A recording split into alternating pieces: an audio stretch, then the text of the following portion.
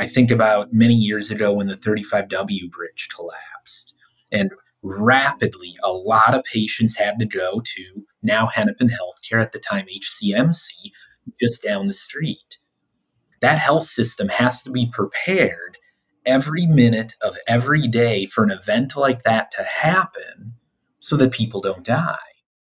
Well, could you imagine if your business was run, staffed at 100% capacity for the busiest clients you ever would have, 365 days a year, no time off Saturday or Sunday, 24 hours a day?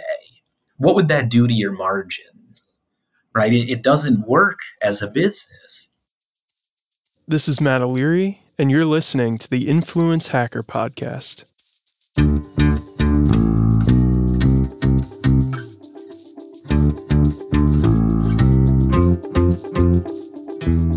Let's face it, marketing doesn't have a great reputation. While cynicism about the field grows, making people care about products, services, platforms, and good ideas isn't going away anytime soon.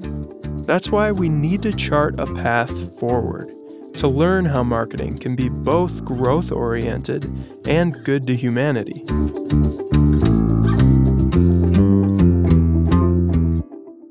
This podcast is an unlikely collaboration between marketing expert John Lenker, academic philosopher Kevin Delaplante, and myself, a counselor by training.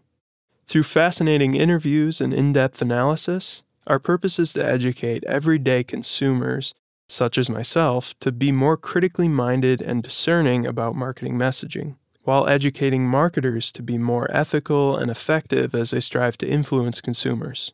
We affectionately call this process influence hacking. My name is Frank Jaskulke. I'm the VP of Intelligence for the Medical Alley Association.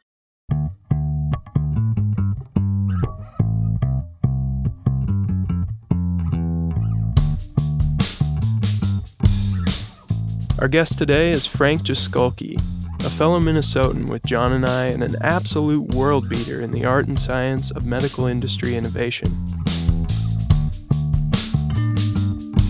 In this conversation, we first get to know Frank's work and his perspective on what makes the U.S. medical industry so difficult to solve, both for medical startups trying to make it and for the rest of us on the other end, consumers of medical products and healthcare services.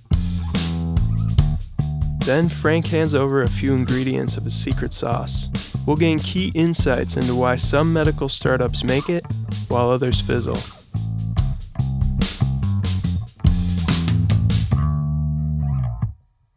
Maybe you're in medicine yourself, or the healthcare industry, or maybe you're like me. I only think about healthcare when I'm forced to compare insurance rates, or when I'm watching presidential debates every 4 years. If you're that person, then why should you care about Frank Jaskulke? Well, if you're in business or marketing, it follows that you should be soaking in business wisdom from experts. It's really that simple. And frankly, Frank knows better than anyone how a new company in an endlessly complicated and regulated industry like healthcare can manage to grow like crazy. That is, to grow while keeping the end user, in this case the patient, first. John asked Frank about the history of the Medical Alley Association. This would be a great moment for you to talk about why Medical Alley exists, because ostensibly it's here to create an ecosystem where nurturing and cross-pollination of ideas and helping people get access to people with different perspective, different talents. The whole point of what you guys are doing is to, in fact, make this easier. So maybe a little pitch for this. Yeah. Back in 1984, Earl Bakken, founder of Medtronic, a guy named Lee Berlin, who was an entrepreneur as well, the governor at the time, Rudy Perpich, and the planning commissioner, the future governor, Mark Dayton, got together and said, Minnesota's got this incredible healthcare ecosystem. So Earl and Lee had this idea that we need to protect and promote healthcare innovation, and we should create an environment in which no place on earth is better at bringing people together to solve problems in healthcare that improve quality and lower costs, and make sure the world knows it is the best place on earth, so that if someone's in Berlin or Beijing or Mumbai or wherever, and they go, I want to solve a problem in healthcare, their second thought is, I need to get on a plane and get to Medical Alley because that's where I'll find a welcoming community, the best infrastructure, the smartest people, the most capabilities to take an idea and turn it into an actual product that benefits humankind. Frank's focus is on medical startups with the initiative Medical Alley Starts, meant to lower the cost of starting, scaling, and pivoting new business ventures. Imagine you're doing your work and you go, oh my gosh, I need help with marketing. Like, I don't know what I'm doing and I got to figure this out because we have a milestone to hit or we don't get funded. And they could call a bunch of people, they could Google, they could look around to try to find someone who knows their space and is trustworthy, or they shoot us an email, they tell us what they're looking for, and in 90% of the cases, in under an hour, we send them back a couple of options that we know do work in their area, have references from trusted parties, and then get back on with their work. Like Silicon Valley, Minnesota's Medical Alley is littered with hot young stars trying to make it big. Well, sort of. There are plenty of entrepreneurs and startups trying to bring their products to market to help more patients. And it's exactly this goal, bringing good ideas out of heads and into the real world, that connects what John, Kevin, and I are doing with Influence Hacker to Frank's passion. My name is Kevin Delplante. I'm Chief Knowledge Officer at Linker. My background is actually in academic philosophy. I taught philosophy at Iowa State University for 16 years before leaving, and I left partly because I was interested in making a public impact in a way that it's hard to do when you're behind a classroom and within the confines of academia. So I was interested in, great ideas. I talk about them a lot, but then the question about how you turn a great idea into reality is the thing, right? Right. And I know that you're in the business of helping to do that. And we, as a marketing company, are in the business of helping to do that. I'd say it's a great topic.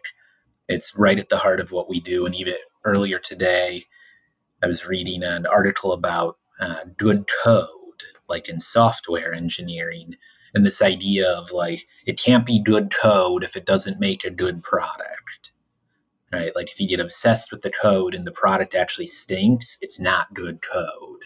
Right. Because no one codes for its own sake.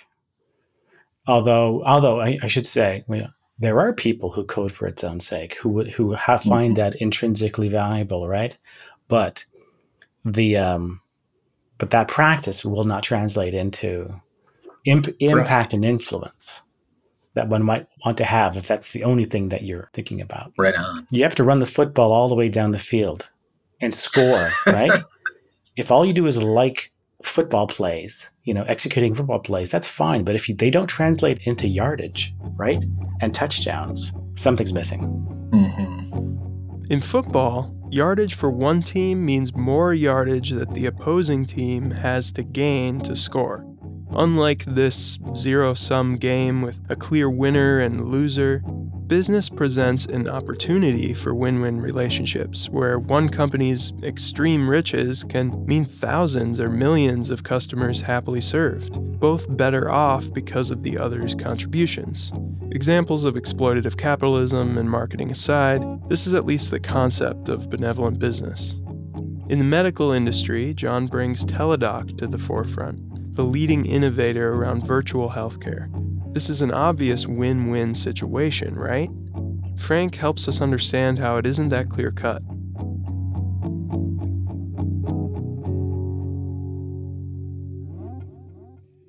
But Michael Gordon was the guy who invented Teladoc or founded Teladoc. So the reason that I think that's a nice little kind of anchoring case is that it really does seem to be a situation where every single stakeholder, every audience, everybody who is involved in Teladoc benefited and had their lives elevated. When mothers had to choose between going to work and taking their kid to the doctor to see why they've got a sore throat today. And, the barrier of I either make money or I go there and then, oh my gosh, I have this huge deductible and now there's all this out of pocket.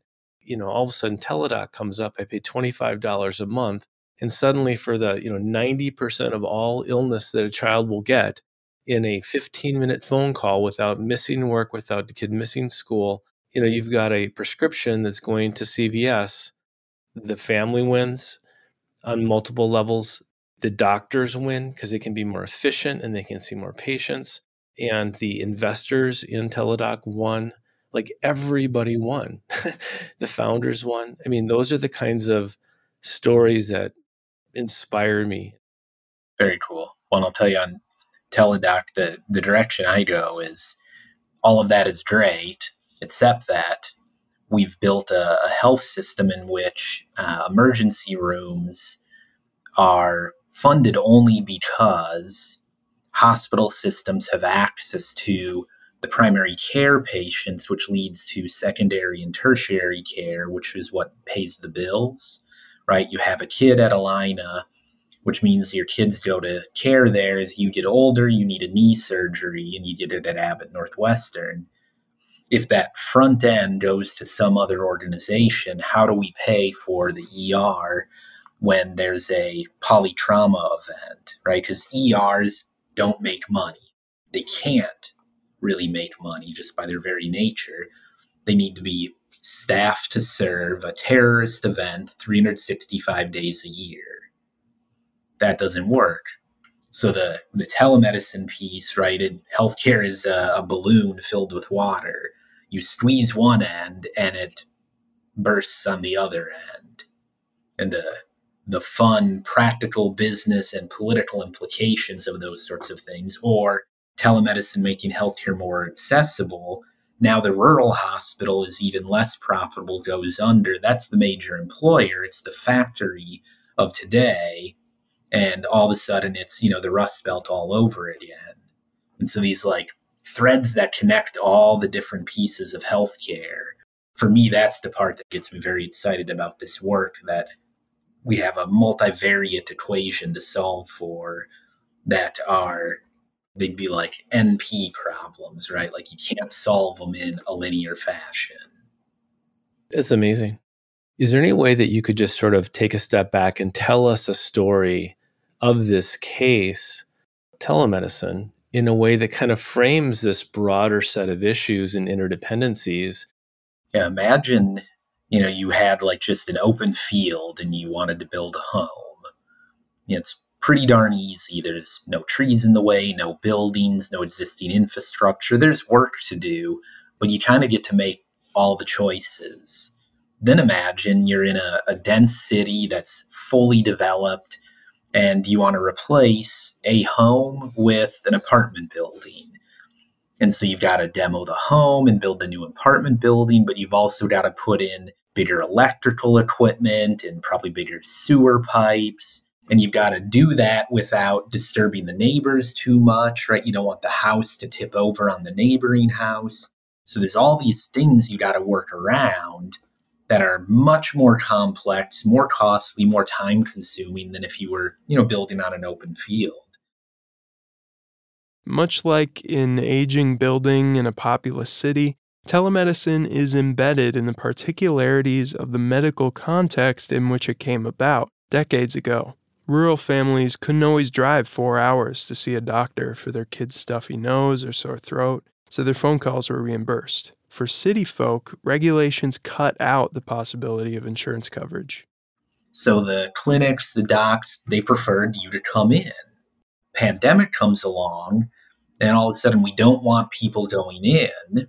So we turn to this decades-old technology, telemedicine, and say, well, heck, maybe we can use this. And we saw that incredibly rapid adoption.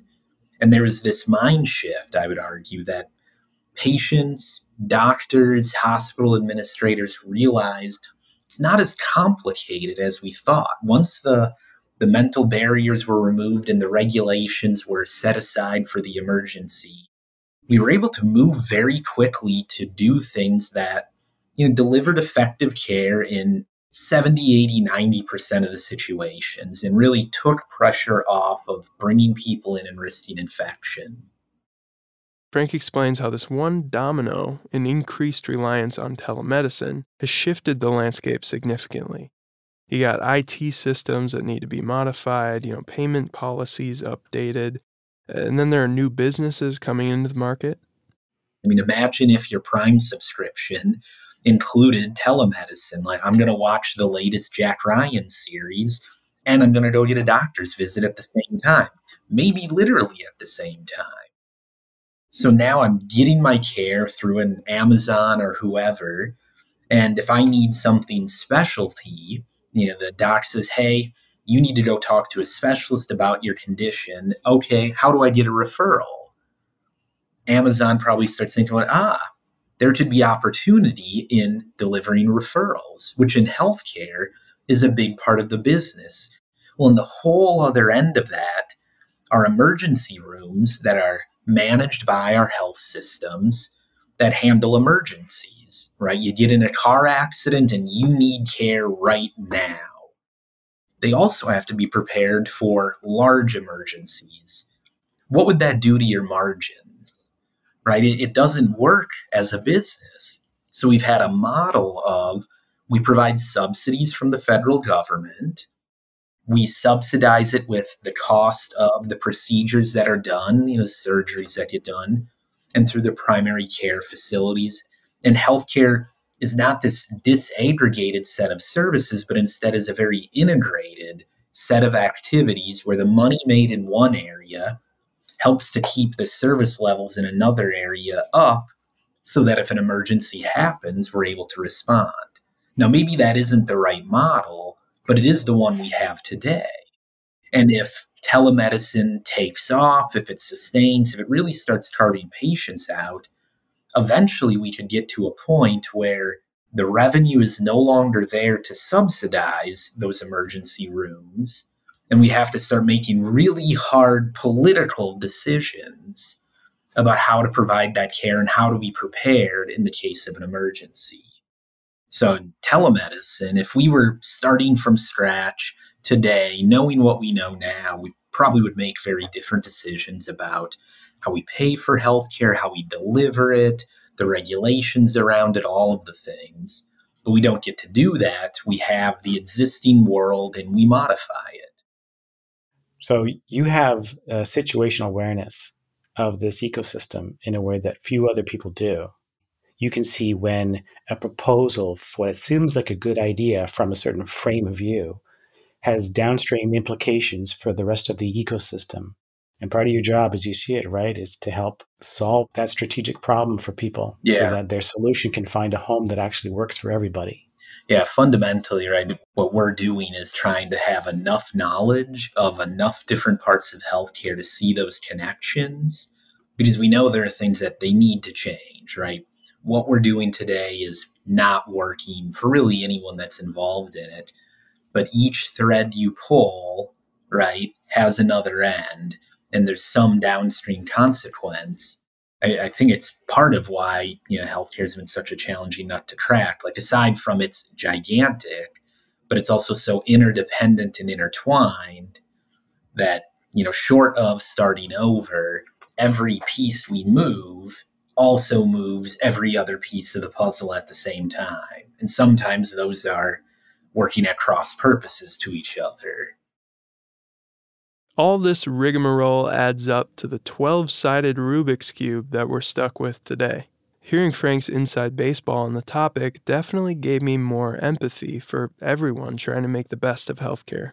The providers for sure, consumers, and even, don't quote me on this, politicians.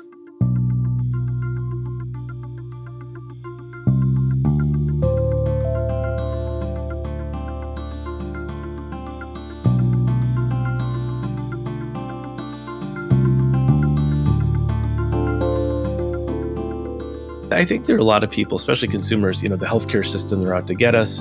They're filthy rich. They don't care about the everyday people. And what you're telling me is it's a fight to stay alive.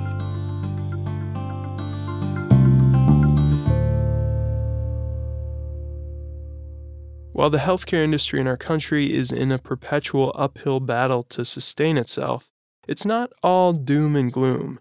MedTech shows great promise. The Advanced Medical Technology Association reports that from 2014 to 2019, U.S. medtech employment grew by 4.1% compared to a 3.3% increase in overall manufacturing employment. Minnesota's Medical Alley is an especially shiny beacon, producing a whopping sum of state revenues and jobs. And then there's the life-saving medical technology itself. No example greater than the 1958 battery-powered pacemaker, which lies at the heart of the Medical Alley community. Dr. Walt Lillehei at the University of Minnesota had a problem. They were doing heart surgeries on children, and they often would need temporary pacing of the heart post-surgery. At the time, they would put the lead wires on the heart, and they had a system plugged into the wall. The electrical system was not as reliable in the 50s as it is today, and power would go out from time to time, and the system would stop pacing the heart, and occasionally you would get people who would die as a result. Dr. Lillehei needed something better, had asked a number of engineers to work on it, and there was a biomedical technician by the name of Earl Bachkin who had a contract to service equipment at the University of Minnesota. And Dr. Lillehei asked Earl if he could work on it. And in the literal proverbial garage in northeast Minneapolis, Earl and a few others worked on this idea of a battery-powered, transistorized wearable pacemaker. Wasn't yet implanted, but it wasn't dependent on being plugged into the wall. Earl supposedly brought it over to Dr. Lillehei, and he came back 24 hours later to see what did he think of it. Maybe we do some testing, and boom, it was on a patient already and working. The battery-powered pacemaker offers some general principles for application today, but the 50s were a very different time, so an apples-to-apples comparison of the medical landscape then and now is very difficult. Considering the complexity that we already laid out, John asked the obvious next question. How is it that an entrepreneur in medtech should proceed knowing that they likely have many, many variables they don't have access to when they have to make the decision to take the risk? Does that make sense? It's a great question, and it's one that we see the consequence of it not being asked all the time. And my answer is the same to everyone on it, which is go backwards. Far too often, particularly with technical founders, we see this with academic spin-outs. They're starting with a technology that solves some problem, but they haven't articulated or identified if the problem is one that's real and meaningful. So you're advocating for much of what we advocate for, which is think of the audience and think of the benefits. You're basically saying think of the public benefit and work backwards from that. Right on. If there's a thing you can do, but no one needs it, I would argue in healthcare, then it's not a thing you should do. I won't name names of specific companies, but I can give you two types of technologies that I see 25 to 50 times a year, every year for the last decade, that I've yet to see turn into a successful business that's impacting patients. And these are very broad strokes. There are businesses in these areas, but we routinely see startups that fail in them. So one is in wound care. Diabetic wounds and ulcers are a massive clinical problem. It's painful, it costs a lot of money, it can lead to amputations, death, and comorbidities. It's a bad thing, and it's not well managed in many cases. I see every year dozens and dozens of startups that have some sort of technology that they want to apply to the management of wounds. Often they're from academic founders who have seen the unmet clinical need, have access to great technologies, but they haven't tapped into the broader knowledge base of, well, how are these diseases treated today? How are they paid for? What are the incentives or disincentives that are in place? And what are the problems that the patients want to solve and the clinicians want to solve? Because they haven't put that puzzle together, they often get interesting technologies that likely would help the patient, but structured in a way that they're just not viable to be a business. The other one that I see 25 to 50 times a year is neuro rehab robots for patients who have had a stroke. Usually, it's a robotic assist device often on a hand or arm that after you've had a stroke, you may lost the use of your arm, but we know if we help you move the arm around, you can retrain your brain to move your arm. That's a lot of work for a therapist to do by hand. So the idea is, automate it, have a robot that can do it more consistently and track the data. The concept is there, it works, there have been some sales, but there's yet to be really a breakout in that space, despite every year bunches of companies coming out doing functionally the same thing. In both cases, there's probably opportunity in a real business, but they haven't put the puzzle together in a way that they can actually go from this works to it's actually being used on lots of patients for their benefit. It's likely, I'm going to guess, that what happens is that the founder who has all this technical knowledge isn't very open to bringing in partners or others into the business to round out his or her knowledge such that they could have a more robust approach to the market opportunity analysis. Sometimes it is. We call it founder's syndrome, where a person just has an elevated view of what they've developed and are, reluctant to refuse outside help.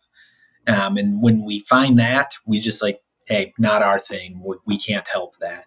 When you find ones who are coachable, who want to learn, who recognize their strengths and their weaknesses, who have, humbleness and humility, then you can do magic.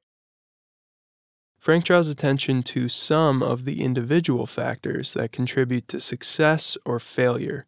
For the former, it's essential to start with the consumer's needs and then work backwards to the product design part. A fairly generic but all-important point.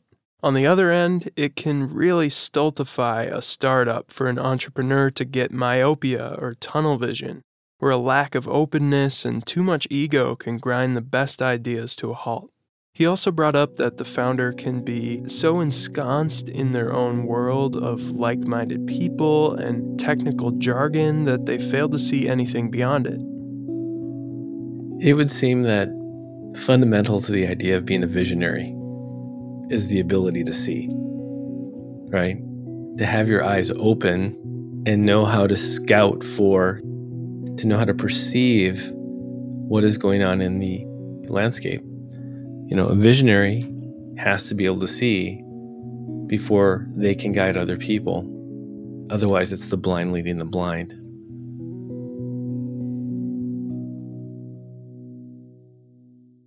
My thought in your description earlier on was that it's likely impossible for an academic founder, as smart as they are, as open as they are, to know enough, to learn enough about the pitfalls and the common problems without someone like yourself or some other professional party who can advise them in order to avoid making some recurring mistakes. Now, in your view, is that too pessimistic or is that closer to the truth? I'd say it's closer to the truth. And I always give the caveat when I meet with startups or with any company that, I don't do this. I observe, I interact with lots of these companies. If someone wants to go start a nonprofit or a trade association, I got you all day.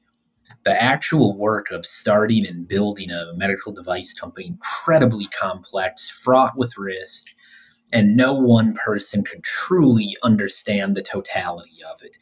Advice for the entrepreneur that we give all the time is build a community.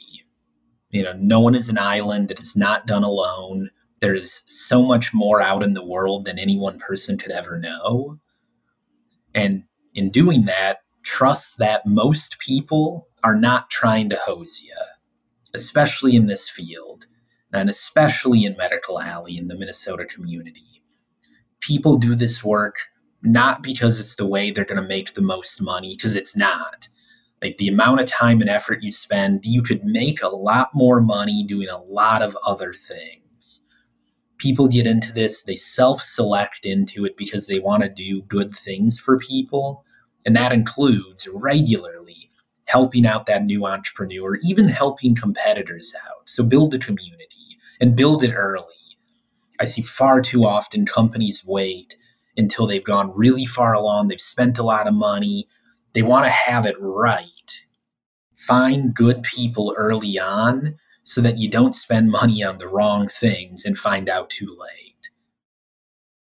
There's no surefire way for a company to inoculate themselves against the vicissitudes of a market like medicine. But working with someone like Frank and Medical Alley Association is a good place to start. We'll call it a booster. I was struck by, the primary insight from the conversation with him is the role of this broader 360-degree ecosystem level perspective on the task of market opportunity analysis. And this is a particular case study where the need for a very intentional, systematic, rigorous, open process for coming to the proper understanding of the market need is absolutely essential to success in this field. We need to figure out what kind of lens do we need to bring into our endeavor that will bring things into focus properly, and not to just live with a blurry vision for their idea or for their enterprise. And, market opportunity analysis really becomes that lens, right? That brings things into focus so that people can endeavor to do the things that will lead to the destination of benefiting the most people. Mm-hmm, mm-hmm. That process, that initial process, has to be a discovery phase and genuinely open to learning new things.